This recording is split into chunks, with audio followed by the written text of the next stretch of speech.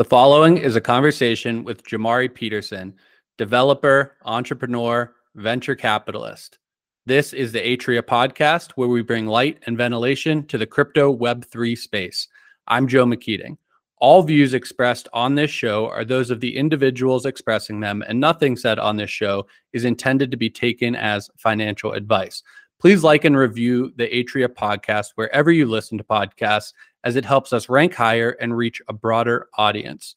So Jomari, when I introduced you as developer, entrepreneur, venture capitalist, you're involved with a lot of projects. You are the core strategist at Snowball, an advisor at Arkius, a member at AVentures, which is a DAO venture capital firm, which we definitely need to dig more into how that works for new listeners. It's a decentralized, autonomous organization, really a totally new way of looking at venture capital, as well as an advisor at blockchain microbonds and the founder at FiHub, which is how you and I met at the Circle conference recently. So with all that said, when somebody asks you, what do you do for a living? What is it that you say, or how do you explain it? Yes, it's a pleasure to be here. Typically, when someone asks me what I do, I tell them I build things in the Web3 space. Sometimes I use I'm working in fintech, except for in the cryptocurrency space. But most often I tell them I'm building projects in the cryptocurrency space. I'm trying to make things that make it onboarding easier, more effective, more efficient, and I want to make it more accessible for people that share my kind of experiences. Let's talk about that first with your experience with FiHub. That's what you and I were talking about when we first met, and there's a lot of crossover in our missions in terms of onboarding people into Web3 in a way that's engaging, informative, safe, not scammy, because as much as both of us believe in this space, it's just the nature of any new technology. You do have to be careful about who you're listening to and who you're learning these things from. So maybe tell listeners a little bit more about FiHub and what's your mission there? What are you trying to do? Yeah, FiHub was birthed from the work that I actually did with Snowball. Snowball, so it's important to if I talk about FiHub, to mention Snowball first. Snowball was initially an auto compounder and yield optimizer. Basically, they took rewards that were generated on Avalanche, and then they would compound those to add them to the underlying asset. So if you took USDC, which is a stable coin, and someone was rewarding you for providing liquidity, we would take those rewards, sell them, and get more USDC, so you earn more. Now, we had to do that for multiple platforms, and then we had to provide education about the various assets. And we decided to abstract all that into a more agnostic perspective to say, how do we aggregate all the functionality of the smart contracts, all this DeFi Web3 functionality into one platform, and then allow people to learn about what they're doing and execute it in the same place. And we believe that would be a perfect way of engaging new users by providing them a roadmap of everything that exists in the space, and not just the information, but the ability to activate what they're reading, discovering, hearing about at that same time. So FiHub was kind of designed to be that financial hub, to be that all aboard place for Web3. And is it a part of Snowball? Is that the right way to think of it? Yeah, so Snowball developed over time to be more of a venture studio perspective. So we launched other protocols such as Axial, which is a stable swap, which is similar to an exchange that are focused on assets that have similar value. They are governing over the Teddy protocol, which is a algorithmic stablecoin, which uses AVAX, which is from the Avalanche gas token, as the basis for collateral, which allows you to mint stable coins that are at minimum 150% collateral basis. So we govern a lot of different protocols, and that gives a really good perspective. And FiHub, we did the initial resource dedication to establish a FiHub and bring it into being. And now I'm leading that effort to grow it into something that can have a massive impact. So you're very involved in Avalanche, which I want to get deeper into a little bit later in this conversation. But a lot of people listening to this will at this stage just be a little bit more familiar with DeFi protocols in the Ethereum ecosystem. When you're talking about Snowball and the different offerings on there, the approach are there comparisons to similar protocols on Ethereum that maybe would help people visualize or make sense in their minds, especially if they're familiar with some of the Ethereum protocols? Yes, absolutely. So on Ethereum, I actually was I was not core, I was a strategist for Pickle Finance. And Pickle Finance was forked work from Yearn Finance, which is probably one of the largest yield optimizers and on the network. So they kind of look like a family right now. And their work is actually very similar to what Snowball was doing on the Avalanche network. Avalanche, I will operate what's called on the C chain, which uses the Ethereum virtual machine. So it works just like Ethereum, except for it runs on the Avalanche consensus mechanism, their methodology of actually resolving all transactions and making sure that they're in order and functioning correctly. So they both use Solidity. So we actually are a fork of that same code from Pickle Finance that we continue to move forward and used on the Avalanche network towards the exchanges and other platforms that are there.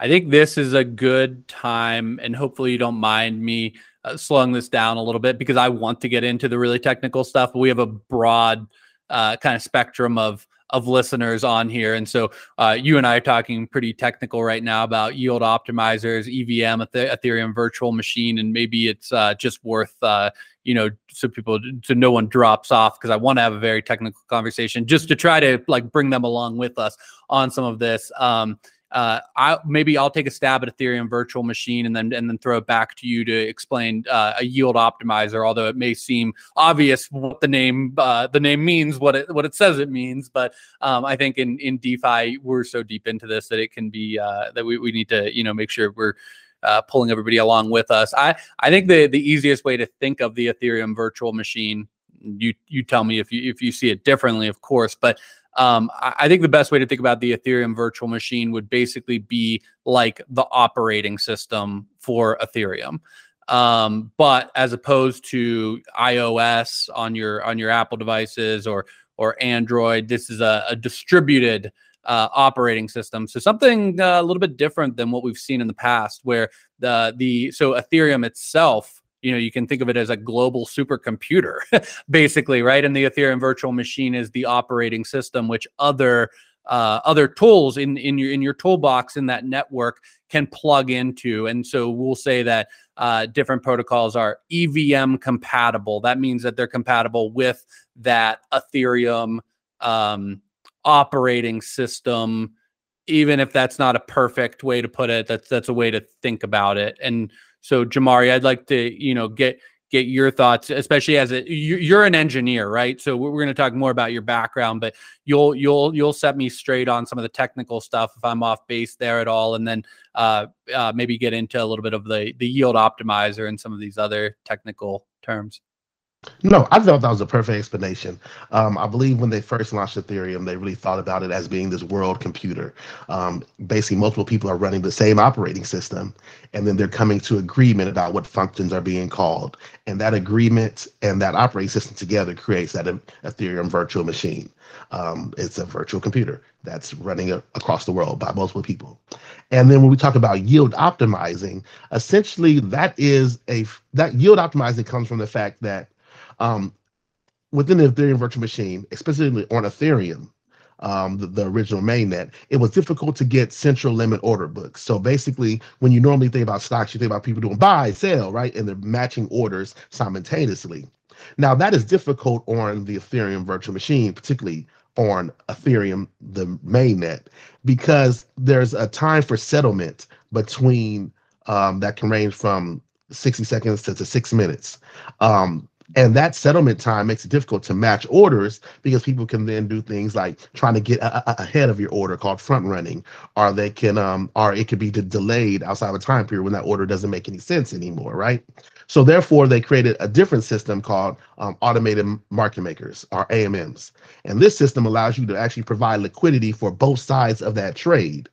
And by doing that, it makes it easier for people to make trades, because the liquidity for that on both sides is there, and you're just moving back and forth around what's available. And there's a thing called slippage. Now, to provide incentive for people to provide liquidity there, a lot of protocols are providing rewards or incentives for people to provide that liquidity, whether it's interest, whether it's fees, whether it's governance tokens. And those governance tokens are often not in that underlying asset. So your underlying asset might say, I'm giving Ethereum and USDC or USD because I want to allow people to trade between those two. But I might give you the Jomari token on top to provide you incentive to provide that liquidity. And then a yield optimizer or an auto compounder would sell that extra yield and compound it. Or a yield optimizer might find the three places that are providing opportunity to provide liquidity and switch between whatever is providing the highest rates that day. So that's where yield optimizing and auto compounding fit into the space. And that's one of the things as well. These AMMs, as you mentioned, these automated market makers, pretty big innovation in DeFi compared to what we've had in the past. When you're talking about these order book models, it also creates an environment that we've never seen before, where markets are open 24/7, 365. And part of the reason for that is these models that we're seeing here. I think before we move on and talk more about FiHub, because I want to kind of press on that, I think the education is so important. Let's talk a little bit about your background before we get too far in the conversation. I think it'll be helpful for listeners to know that we've had some amazing guests on the podcast so far, but you are by far the most technical as a developer. So you have a degree from Howard University. You then went for a PhD at Carnegie Mellon University in Pittsburgh, where I'm from, engineer. So, but tell us a little bit about both your background, but also your academic background and kind of qualifications to speak about this. So, like, kind of in depth as an engineer, which way deeper than I can sometimes. Yeah, so I went to Howard University, as you said, for my undergrad, which is in Washington, D.C. Went for civil engineering for my undergrad because I always knew that I want to be involved in development. So my first perspective was infrastructural development. How do I make the built world look different? Then I went to the MBA program at Howard for strategy and logistics. And from there, I really started thinking about how do I provide a more holistic approach to engineering, to its impact, to development, economic, and infrastructural.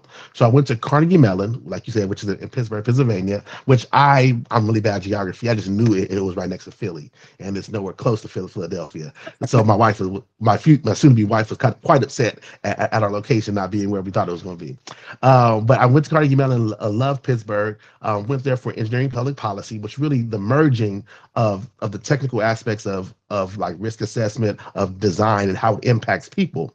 And that really that became the mechanism for me actually to discovering the cryptocurrency Web3 space, because I was looking into ways of doing voting, like a web-based voting where people can opt in to the things that they want to vote on or delegate it to other people. I ended up finding out that was called like liquid democracy. And I was like, oh, okay. Yeah, so there's somebody named this already. Cool.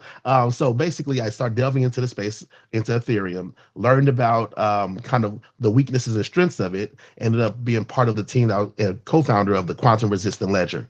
And the quantum resistant ledger was basically designed as a means of mitigating the future issue of quantum computing. So really, it was a really technical perspective of what this technology was capable of. But from that, I got the bug for what was interesting about this space, which is it was aggregating, bringing together people around common values, around common systems, and then using that technology to facilitate them moving value digitally around the world.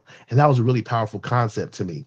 And then from that, I really started delving into DAOs, decentralized autonomous organizations, governance around various ways of doing proof of stake and consensus. Start looking at ways of improving the speed on chain using things called DAGs, which are direct acyclic graphs. And basically all these things I started studying, looking up to, end up coalescing into what I saw Avalanche was doing. So Avalanche became a new medium for me to express some of the things I wanted to build in the space, which are called dApps often, decentralized applications. So I ended up working with Pico Finance. I became a consultant for Aragon, which is a governance platform that builds out all the tools people need to launch the operational aspect of a decentralized organization. And all that kind of wrapped up to me being on Avalanche and building out Snowball ecosystem, and now FiHub, which is meant to me coming back to what I want to do at the beginning, which kind of provide a means of anybody accessing information and kind of voting, interacting with things that they value and care about. So I often hear engineers say that when we reach kind of the middle part of the quantum computing age, or even early in the quantum computing age, your passwords are going to be useless.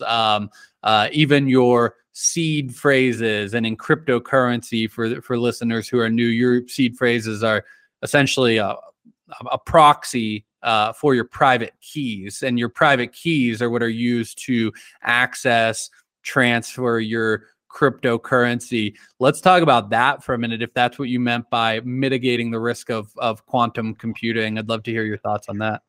Yes, no, absolutely. So basically, the way that Bitcoin and Ethereum work is that you use your private key to sign off transactions. And it is really difficult. It's easy for you to encrypt information, but it's difficult to reverse the order. So it's like a one-way encryption. However, what quantum computing will eventually provide is the ability to, once you made a transaction, like you would have signed an actual transaction with your private key, which would then provided a mechanism to be able to decrypt what your private key is. This is not an issue until quantum computing reaches a certain threshold, which we are not anywhere near at the moment. But from a life cycle perspective of financial technology, you want to think 7 to 20 years ahead, because you actually have to think about the life cycle and the transition from one system to another. So like, and especially when it comes to voting, things of that nature, you want a long time before somebody knows what your vote was, right?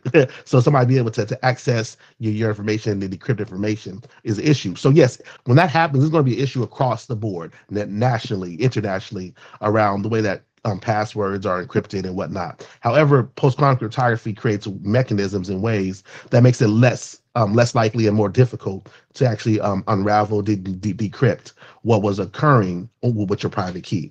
But it is a vulnerability across the board right now for anybody using what's called elliptical key cryptography as a means of creating private keys and public keys and signing transactions. Because once you sign, it provides the evidence and information needed for it to resolve. And elliptical key cryptography, listeners who are a little bit more well-versed in the space, and actually have even listened to the podcast, because we had someone from Elliptic on earlier. I believe that's where that name is going to come from. So just kind of little fun industry fact there. Is that where you think we are, about 7 to 20 years out from quantum computing just changing everything, or 7 to 20 years from when you started that venture? Yeah. So I actually I know that at the point of I started, we had IBM reaching the point of being able to actually have scalable pieces of modular architecture. I have not seen or heard evidence of them scaling out to a way that starts accelerating the pace and the concern. We do have the distributed access to quantum computing now, which provides the basis for, once we have the scalability, we know we have the access to anybody in the world to leverage this for various purposes, beneficial and also quite disastrous potentially. So I think we have time, about 7 to 10 years, I think is still about where we are. It's a moving time frame based upon the jumps in progress, but we know there's been substantial investment in that area. And if you are interested in that area, I would definitely encourage people always to look into it. It's a nice burgeoning area that's going to really change a lot of dynamics of fintech, of pharmaceuticals, of the way computation in general works. It's a very fascinating space that is also going to be integrated into, I think, a lot of the Web3 space in the future as well, because then you have ways to mitigate vulnerabilities. Like if you have ways of actually creating private keys that are unbreakable, unhackable, then that's going to be very powerful for now, even empowering people more to be able to operate in the side of a decentralized manner. If you have a quantum network, and quantum networks are being worked on.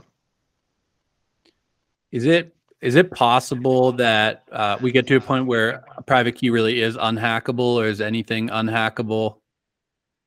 Well, I mean, you always have the crowbar. I mean, Yeah. as a mean of a security risk. But from a digital decryption part, yeah, like quantum entanglement and things of that nature really provide a really useful way of structuring things that doesn't provide the foundation for somebody to hack it externally.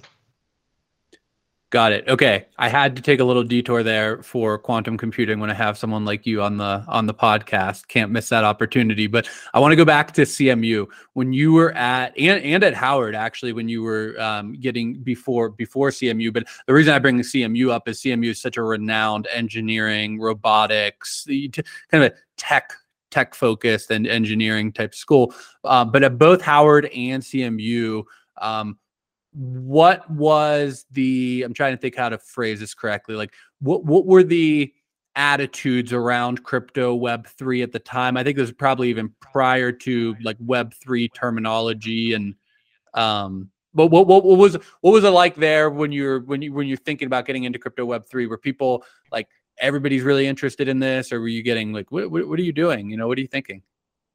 Yeah, so I came into the space in 2016. I went to Howard from 2004, 2008.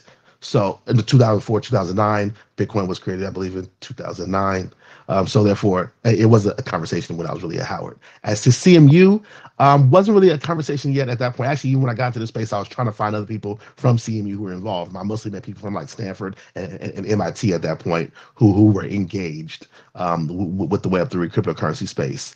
I think the issue for me at least was the cultural groups that actually was around. It wasn't a discussion piece. The movie Dope did come out at some point in that period. However, it didn't. And Dope was a movie that was about a drug dealer, but they used Bitcoin to actually try to wash their money.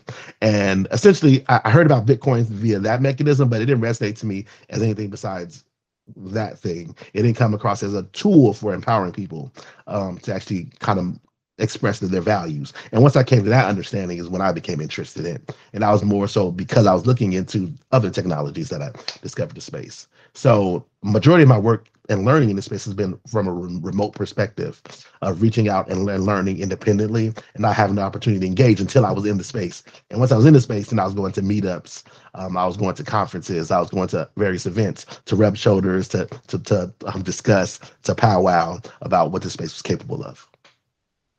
But going back to say 2016, when you entered the space, were there people in your life, probably still good friends, trusted advisors, who were just like, what are you doing?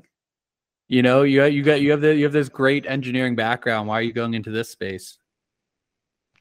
Well, no, so funny enough, the only person I really talked to about it initially, because I was kind of exploring and didn't want to talk about anything that I didn't understand yet, was actually my mom and my wife. So I had my mom put a little bit into it, and I put a little bit into it. My mom actually put more into it than I did at the time. So she did much better in the beginning than that I did.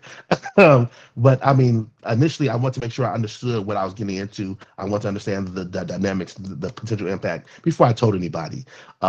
Because people in my community often are exploited. So I want to make sure that that I did the due diligence before I started providing that pathway and on-ramp to other people within my community and my network. But about 2017, I definitely was singing it to the heaven. So people were engaging a little bit. And then I always want to make sure they understood this is fundamentally empowering. It's not about the price. It's about fundamentally what you're capable of doing with this tool. And I think that served people that I brought in at that time really well. And I think that's another reason that you and I connected, and our missions resonated with one another about the education, because my view is that I'm kind of building on what you just said about not worrying too much day to day about the price of the price of Bitcoin, the price of Ethereum. I mean, in time, of course, that is an important consideration if you have a major investment there. But when you have really a deep understanding and start to see the vision for what some of these futures might be, and there's legitimate criticisms, and maybe you don't see that vision for that future, maybe it's not something that you're interested in, but when you do, and when it's something that you're interested in, when you have this deeper level understanding about the whole picture. I explain it as being very deep rooted in it, where you're like a tree deep rooted in the ground. You don't really get blown around day by day. And, there's a decent amount of acquaintances in my life who still don't kind of completely know what I'm doing with Atria and think I'm maybe just a cryptocurrency trader or something. And they'll say, "Oh, rough day, huh? Like prices are really down." And it really almost couldn't matter less to me on a day-to-day basis. It's not what I'm interested in, and I'm deep rooted in this. And I don't get blown around with the highs and the lows of these price dips. So it sounds like maybe you have a similar experience at this point where you're clearly in this for the long run. No, absolutely. I think I came into the space full time in 2018. So started in 2016, full time to 2018. So for 4 years, and you see a lot of fluctuation. However, aside from making sure that you set yourself up for what you need for your lifestyle, I think a lot of it is about you're building the future. You're establishing what tomorrow could look like today. And if you're taking that perspective of you're laying the groundwork for something that's greater than what existed before, that has the potential to rectify issues in the past, I think that creates another level of value that people often forget in the mix of talking about the monetary value. And I believe that's going to come, that comes, and that will continue to come, but it's going to be founded and rooted upon for fundamental values and intrinsic benefits. Such as for freedom, privacy, accessibility, ownership in new ways, and community.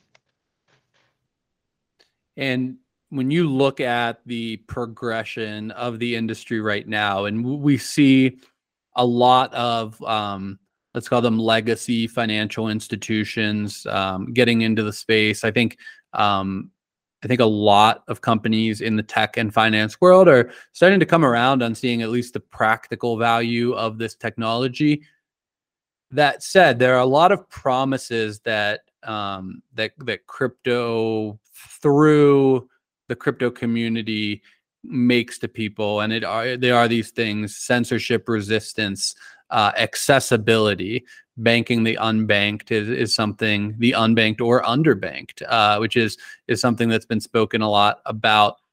How do you feel? Like, how would you give it a letter grade, maybe? How do you think the industry is doing on that? Do you think that's starting to slip a little bit? Do you think these promises are true? I have not seen sufficient evidence that they have moved the needle in the communities that need it at large. That there are specific examples of them demonstrating what's possible, but I think at a scalable level, we haven't demonstrated that yet.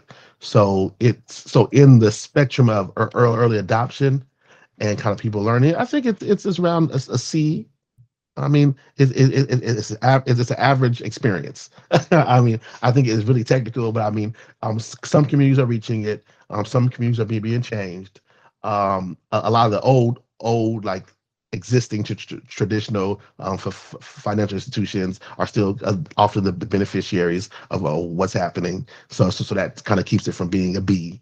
But I think as we continue to expand and people recognize the power of what's being created from the community perspective and from the ownership aspect, you will have the ability to have more of a groundswell of them engaging in and understanding the power that they wield, and then turning that into value that matters for changing their lives. So we're not there yet. That's what we're trying to build, the mechanisms for scale, right? The mechanisms for new people to come in on board and then activate and engage in what's reasonable for them and accessible for where they are in the location and their whatever purchasing power they might have.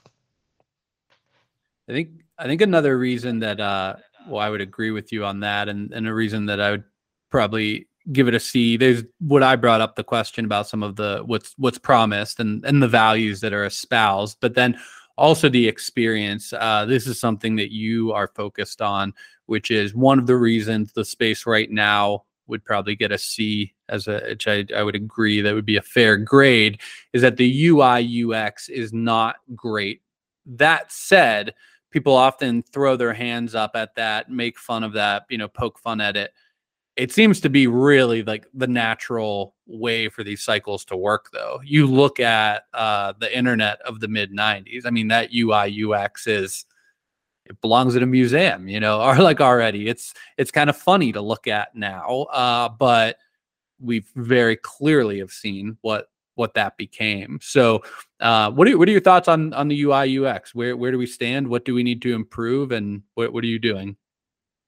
Yeah, so essentially, when it comes to UI UX is typically the mechanism, the means, I think, for onboarding masses of new people. Like if you think about things like Google and Facebook, right? Even MySpace, there were search engines before Google, and Google did have to improve search engine, but also what mattered was that the experience of engaging with the results that came out of it were better for discovery and access. So the user experience of what they was able to actually pull out of their data what was more important than the algorithm itself. Because I think there's become search engines that are just as good or efficient, but their user experience aren't necessarily as efficient or effective for people's needs. I think Wolfram Alpha, right, is really good for certain types of search, right? But outside of that, it doesn't provide the user experience that people need for their day-to-day use. So it's not kind of I'm going to go use Wolfram Alpha to go search for stuff. When it comes to social networks, MySpace was there, kind of improved that user experience from having to use GeoCities and things where you're doing everything from scratch. Then you have Facebook, which had a more of a curated experience that allowed you to kind of get the information and the connections that you wanted specifically. So it wasn't like crazy new features. It was really a sharpening of that experience for people that kind of honed in on what they cared about, what they needed, and just discovering what their friends were doing or had done or were going and things of that nature. That's the same thing that we're kind of missing in the Web3 space. We kind of have all these things going on, but the sources and ways that we have to bring it together is really ad hoc and quilted together like it's out of a messy way. And we need a place that actually allows users to discover what they want to do inside of an accessible, easy to understand manner. And that's kind of where FiHub is in its perspective, is we're thinking about where that transition needs to come in from moving to, you can do all these things in all these places, but you need a place now to understand, to congeal and to discover in an understandable way what's happening in the space. And UI UX, I should have pointed out when I said that I think most people are familiar with those initialisms, but they mean user interface and user experience, how you go about using these products. And because you brought up Google, fun fact for listeners, Google was originally called Backrub. And as that's become part of the common lexicon like Kleenex, and we say, I'm going to Google that, whether you're just searching for something using any tool. I don't know if I could imagine someone saying, I'm going to backrub that question. Doesn't really roll off the tongue as well. So kudos to them for landing on a little bit of a better name eventually. I'm going to rub that real quick. Yeah, it doesn't really work, right? All right. Next order of business that I would like to get to. You are very involved with Avalanche, including the projects that you're working on. Seem to mostly, if not exclusively, be on Avalanche. You're a member of AVentures, which is a DAO venture capital firm focused on the Avalanche ecosystem. Avalanche, we have Bitcoin, we have Ethereum, then we have alternative, what we call layer ones, everyone. So Avalanche is an alternative layer one blockchain. Solana is an alternative layer one blockchain, and there's many, many more. From my view, Avalanche's differentiating factor, kind of pitch, has always been scalability, faster settlement times. And when we're saying faster than what? Usually these comparisons are to Ethereum. Faster settlement times, and then an interesting concept called subnets, where anybody can really kind of create their own private blockchain. With your engineering background, it'd be interesting to hear like what's appealing from an engineer's perspective with this tech stack. Why are you so bullish on Avalanche? Do you believe in a multi-chain future? And yeah, that's probably enough questions to get started. Yes, no. I came to Avalanche because, first of all, when I was reading up on the consensus mechanism, of Ethereum, I found out that they're using a modified version of the Ghost protocol. And the Ghost protocol was written by these two PhD students and maybe a professor in Israel, and they were working on inclusive blockchains, and they were basically marching towards using what's called a DAG, a direct acyclic graph. So if blockchains are really using a mechanism of taking one set of transactions and then using that to actually create the next set of transactions, and then kind of wrapping those up over and over again, in a chain essentially over and over, then a DAG is actually creating all these branches that are then consolidated back into the transaction or into your set at the end, and that provides you the ability to have more transactions happening at a time, increasing your speed. So I was really interested in that concept, and I heard that Avalanche was using DAGs, or direct acyclic graphs, as a means of accelerating the settlement of transactions. And in addition to that, they had this thing called finality, which is the ability to have confirmation that the transactions that happen are not going to be changed. So normally on Bitcoin and Ethereum, you have this thing called reorgs or reorganizations, which is like, if you're trying to do this in transactions, you might find out, oh, something different happened over here, and you might have to unravel this and then start and do a different one and make that chain again, and you're reorganizing what's happening. So therefore, there's a little bit of uncertainty that occurs during transactions, and makes it kind of worrisome. If you're making large transactions, you don't want a reorg to happen. So in the case of Avalanche, then that reorg thing, if you have sub-second finality, in 1 second or less, you're going to have a final say about the transactions that occurred, which is very powerful. So that was interesting to me. And then we talk about subnets, which is like I said, subnetworks, is basically they're using, sometimes they call it layer 0, because their consensus is that one layer, and then they're allowing you to validate that in additional networks if you're part of that initial set of validators for consensus. So you're a sub network because you always have to validate the transactions on that main layer, and then you can validate things on top of that. So that creates this ability to have a common security layer, but to be able to build separate things or within the network. So I do believe in a multi-chain world, and Avalanche is interesting because they are building a foundation for multiple chains within a single ecosystem. And I thought that was a very powerful concept, very similar to Cosmos as well, where Cosmos uses more of a hub system, and then they branch out. They don't have shared security though. They are working. I think they had to launch a new white paper recently for them increasing some potential for shared security. But Avalanche was really leading that idea from my understanding, along with its kind of speed, scalability processes. So that's kind of why I chose Avalanche, is because its leadership was people that were really experienced in the space.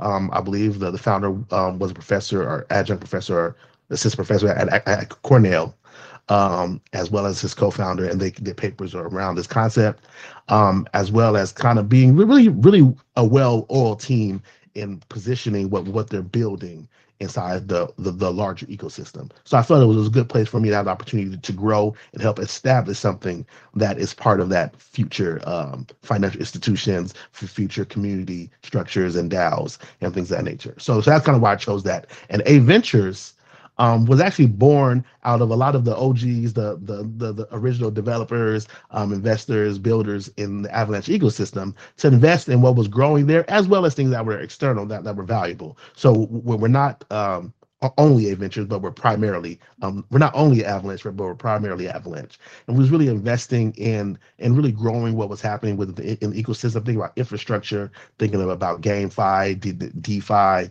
looking at insurance, and basically how do you just create a holistic ecosystem that is vibrant and attractive, and starts to rival what Ethereum had already established.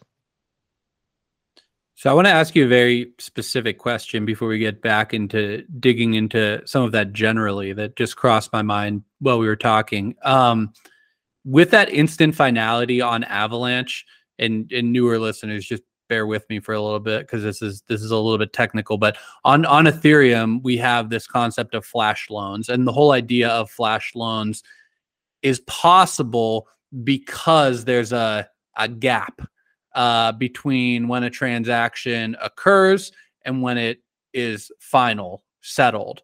And the flash loan can be made and has to be paid back with a small amount of interest in that window, which could be 13 seconds. Someone say, how could you take out a loan and pay it back with a small fee in 13 seconds? Well, you could automate it, and it allows for some arbitrage opportunities. And anyway, not to get way in the weeds there, but it's a pretty big deal in Ethereum, and it's led to a lot of opportunities. Also, there have been some kind of catastrophic incidents as a result of that. Maybe catastrophic's too strong of a word, but there have been some malicious use cases of flash loans as well, especially kind of stacking them on top of each other, draining funds. But is this idea of flash loans, does that get basically canceled out when you have this instant settlement? No, actually, flash loans are still possible when you have sub-second finality, because, as you said, it's automated. So you can automate a transaction to happen in that sub-second. What it does minimize a little bit is larger arbitrage and NEV things that might happen, which is like kind of front running and things of that nature, because of the times to hear when the transaction is happening and then actually have your computation of trying to get ahead of somebody else's transaction is minimized. So you do have opportunities for flash loans, but you do have a reduction in space of people front running. But people still can do it if they're close enough to where the transaction is being propagated or sent out and they're hearing it first. But it does reduce the space of concern at some level. But I think at the end of the day, they're still working on ways of encrypting transactions and making it so that even those things are even less likely to happen. I believe there was a big conversation that recently happened about encrypted exchanges, where basically your transactions and your bids are encrypted so as that they're unlocked at some set point, and that kind of mitigates like anybody being able to flash loan or arbitrage those type of things. So you explained with Avalanche, one of the things that appealed to you was this. If I'm phrasing this correctly, this DAG kind of architecture, or DAG-like architecture, where they can be folded back in. Now, when we talk about Ethereum, well, obviously the big conversation about Ethereum is scalability, and the merge just happened, the change from proof of work to proof of stake consensus mechanism. But we talk about on-chain scaling solutions and off-chain scaling solutions. On-chain would be changes to Ethereum itself. We're going to get into some of this sharding, which is a data partitioning technique that can, kind of almost distribution of labor, speed up the network, find off-chain scaling solutions. Sometimes we talk about the side chains and the layer 2 solutions, the optimistic rollups, the zero knowledge rollups. When it comes to Avalanche with these subnets, I don't think we consider subnets to be an off-chain scaling solution, do we? Or like, how do you think about those in comparison to one another? And then maybe talk about rollups as well. Is that a thing with Avalanche? So rollups and are often considered like a layer 2 solution. Like you're abstracting things that are happening on layer 1 to your layer 2, so you can have more computational speed, different security assurances, and then you might settle that periodically back on your layer 1 from your layer 2. Subnets are actually distinct operations. Like if we talk about OSs, operational networks, or virtual machines, a subnet can run any virtual machine or any operation system, and that actually provides it the ability to serve different functionality that is distinct from the various other chains. So I think it's different in that regards. Now there are trusted kind of encrypted environments which people use as also off-chain resources to do computations and the success of that on chain as well. We Avalanche uses that actually for the bridge between Ethereum and Avalanche. That they use a trusted execution environment to bridge assets from one chain to the other inside of an efficient manner. And we talk about like ZK rollups and whatnot. Those are using zero knowledge proofs, are a mechanism that you can prove what happened without having the core original information. Kind of like imagine that you have a tunnel, and then it kind of goes around in the other side, and then there's a door right in the middle of the tunnel that comes around, and you can't see where the door is, but you know someone has the key to the door if they're able to walk in one way and come out the other side. You have proof that they had the key without actually observing them going through that door. So it's similar for zero knowledge proofs. You can actually prove the results or what they did was computationally accurate without actually seeing all the relevant information. So that's a way of actually pulling and extracting information up into a layer 2. I'm not completely sure how the optimistic networks work in regards to their layer 2 solution, but I mean they have very basic different ways of kind of coming to assurances about the state of the layer 1 and making sure that it matches the layer 2. Yeah, hopefully that answered the question. Oh, that was an excellent. That is honestly one of the best explanations I've heard of zero knowledge proofs up until this point. Very complex mathematical concept, and then it's brought into the zero knowledge proofs are brought into crypto and what we call zero knowledge rollups, which is taking transactions off chain, solving them there, putting them back on the original blockchain for finality. But it is one of the most difficult things in all of crypto to explain to people. And it's one of those, I love that explanation. And I with your permission, may borrow that from you because I've not heard it kind of explained that way. I have such a hard time explaining it to people. And it's one of the only concepts that I've come across so far in crypto where I go, look, I've listened to this professor at Stanford, this professor of engineering at UCLA, this person at MIT, and there's an element of faith in them collectively that if they're saying this makes sense and they're at this level of mathematics, okay, I can get behind it, but it's still so difficult for me to understand. I think with optimistic rollups, and I'm not sure if this is what you were getting at exactly, but just so people understand how those work, the difference is, as Jomari explained, the zero knowledge rollups, those are dealt with off chain, then put back on chain using one of those zero knowledge proofs, as he explained. With the optimistic rollups, they're solved off chain, then submitted back on chain, and there's a period in which you can, which is several days usually, in which you can contest a transaction. And that's kind of how they solve for that if it needs to go to some sort of arbitration stage, it can, and then other things happen, and that can get unwound if it needs to before it gets finally settled. But that's kind of the difference between optimistic and zero knowledge rollups for people who are interested. And optimistic, we have Optimism and Arbitrum on Ethereum. Those are definitely the most popular right now. Optimistic rollups in general. I think like ZK Sync, Starkware. There's some interesting zero knowledge ones coming up.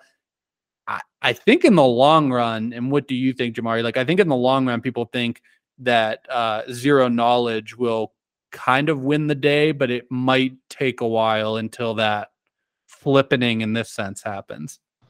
Yeah, no, that's definitely what people believe. I know for me, I'm interested in zero knowledge proofs, particularly in the application at the computation side. I mean, we have zero knowledge proofs around the actual EVM itself, so that the transactions that are occurring are not known. Like Zcash is a privacy focused cryptocurrency, and I think having private transactions that are within a public ledger using zero knowledge proofs is going to be very, very powerful for allowing people to have financial transactions of various magnitudes, but still maintain privacy.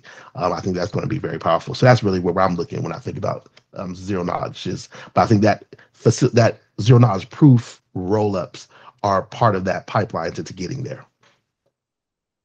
And again, just to draw an analogy to Ethereum, another glimpse into the future, and you and I are fortunate we get to go to some of these conferences. I know not everyone does, and hear great people talking about this. And we talk about the Ethereum layer 1 versus some of these layer 2 and sidechain solutions. And I think the thought process around there again is that in the long term for Ethereum, really large important transactions may still take place on the layer 1 blockchain, but day-to-day things are not going to take place there. They're going to take place there elsewhere on layer 2 side chains, rollups, and then make their way back to finality for the chain. I saw someone at a conference recently, and I wish I could remember who it was to give them credit, but they used this analogy of two people standing in front of a court, in front of a judge, I should say.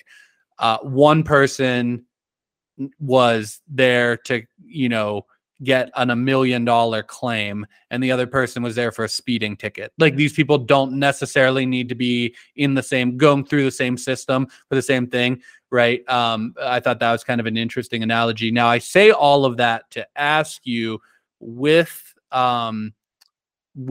Avalanche, how are we to think about that? Do we think about that in the subnet sense, that most of the day-to-day transactions eventually take place on subnets and then they come back to an Avalanche layer 1, or how do we think about that?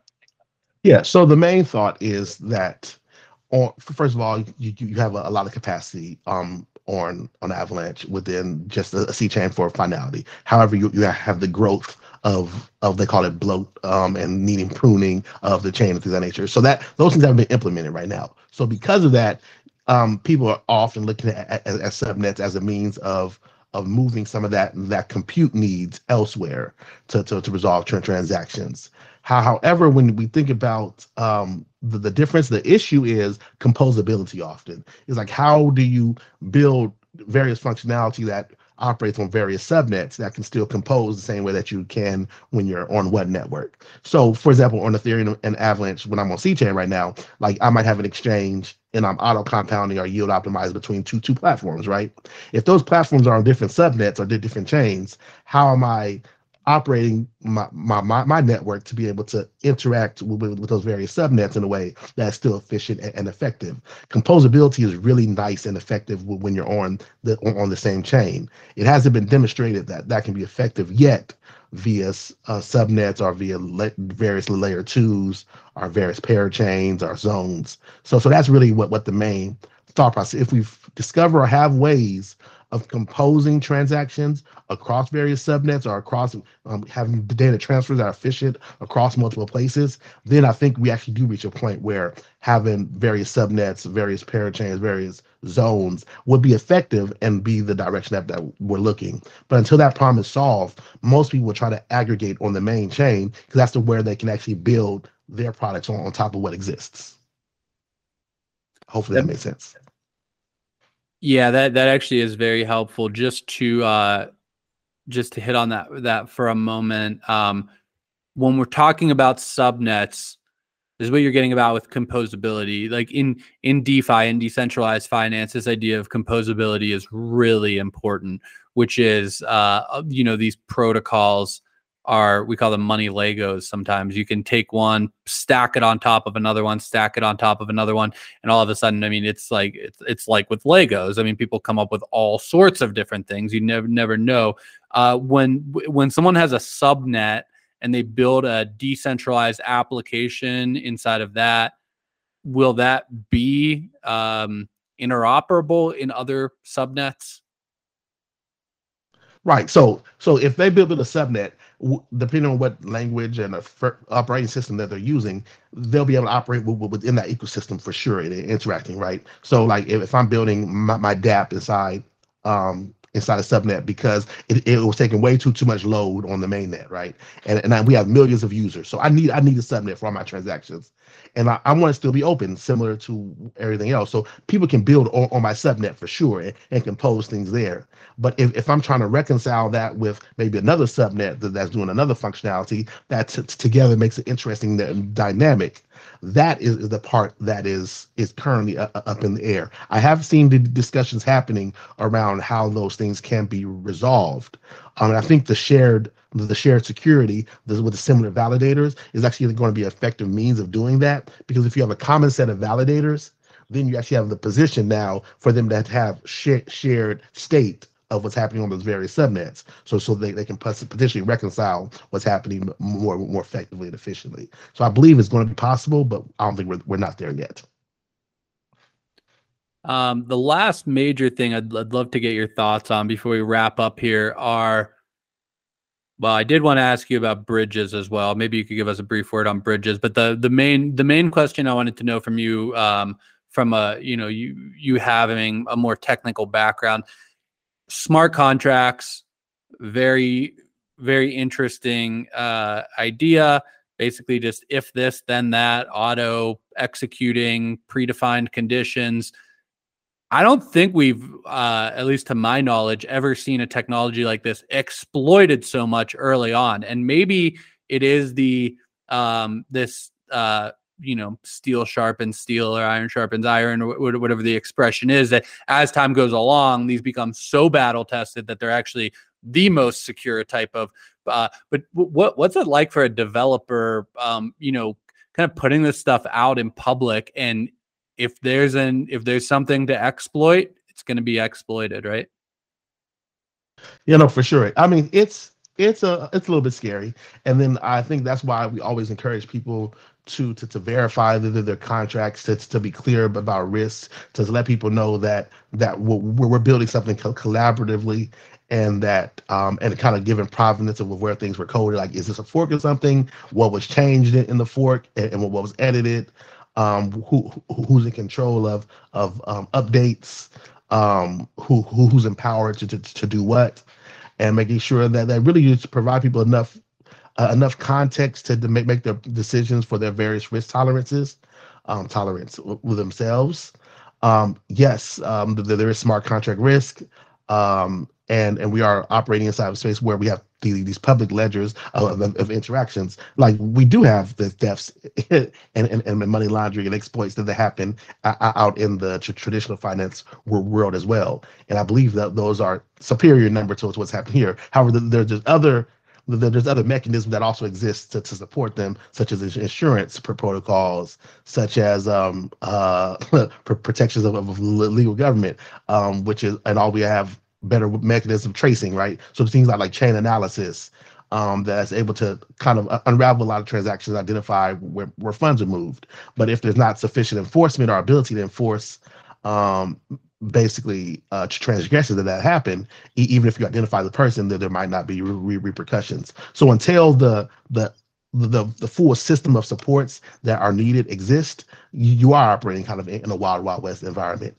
But we know even when the Wild West, we had train robbers, we had various things going on. We had people moving money and closing doors when they didn't have the funds for actually the loans that they offered and things of that nature. So there is very evident history of people acting nefariously and against the social well-being. But you start building protections around it from there. And that's where the smart contract lists for FiHub come from. We're trying to provide a way of abstracting out the smart contracts so that you can have more information about kind of, is it trusted? Is it audited? Is it verified? What kind of risk tolerance might you have if you're interacting with this? Does it deal with this type of asset or that type of asset? And I believe that smart contract lists, as a way of actually foundationally unifying and abstracting out what's happening, is going to be a very powerful way of actually mitigating a lot of the issues that occur, and providing a more scalable methodology of basically making the space accessible and mitigating that risk. Yeah, I think we'll hopefully, as time goes along, find a way to, as people come to Atria, especially businesses, but also individuals, to get their foundational knowledge and all of these things. Maybe that'd be a good next step, is have us coming up with some sort of way to send them from Atria to FiHub, where if they want to get a little more technical, really start looking at smart contracts that are audited. And I think that it's such important work that you're doing, and so much appreciate you taking the time to join me on the podcast today. I hope that you'll come back again. It was very informative and fun conversation, and listeners, wouldn't know this unless I said so right now, but we did have some technical issues in the beginning, so I appreciate your patience and working through that with me. It is an absolute pleasure. The work that you're trying to do is fantastic, and it's important to this space. So thank you for the opportunity to talk about FiHub, talk about what I'm building. I'm Jomari. I tell people where good remember that. Jomari goes Safari is Ferrari. Jomari, feel free to connect with me on Twitter, our Instagram, or our Discord, whatever medium works for you. I'm always happy to be an asset to others.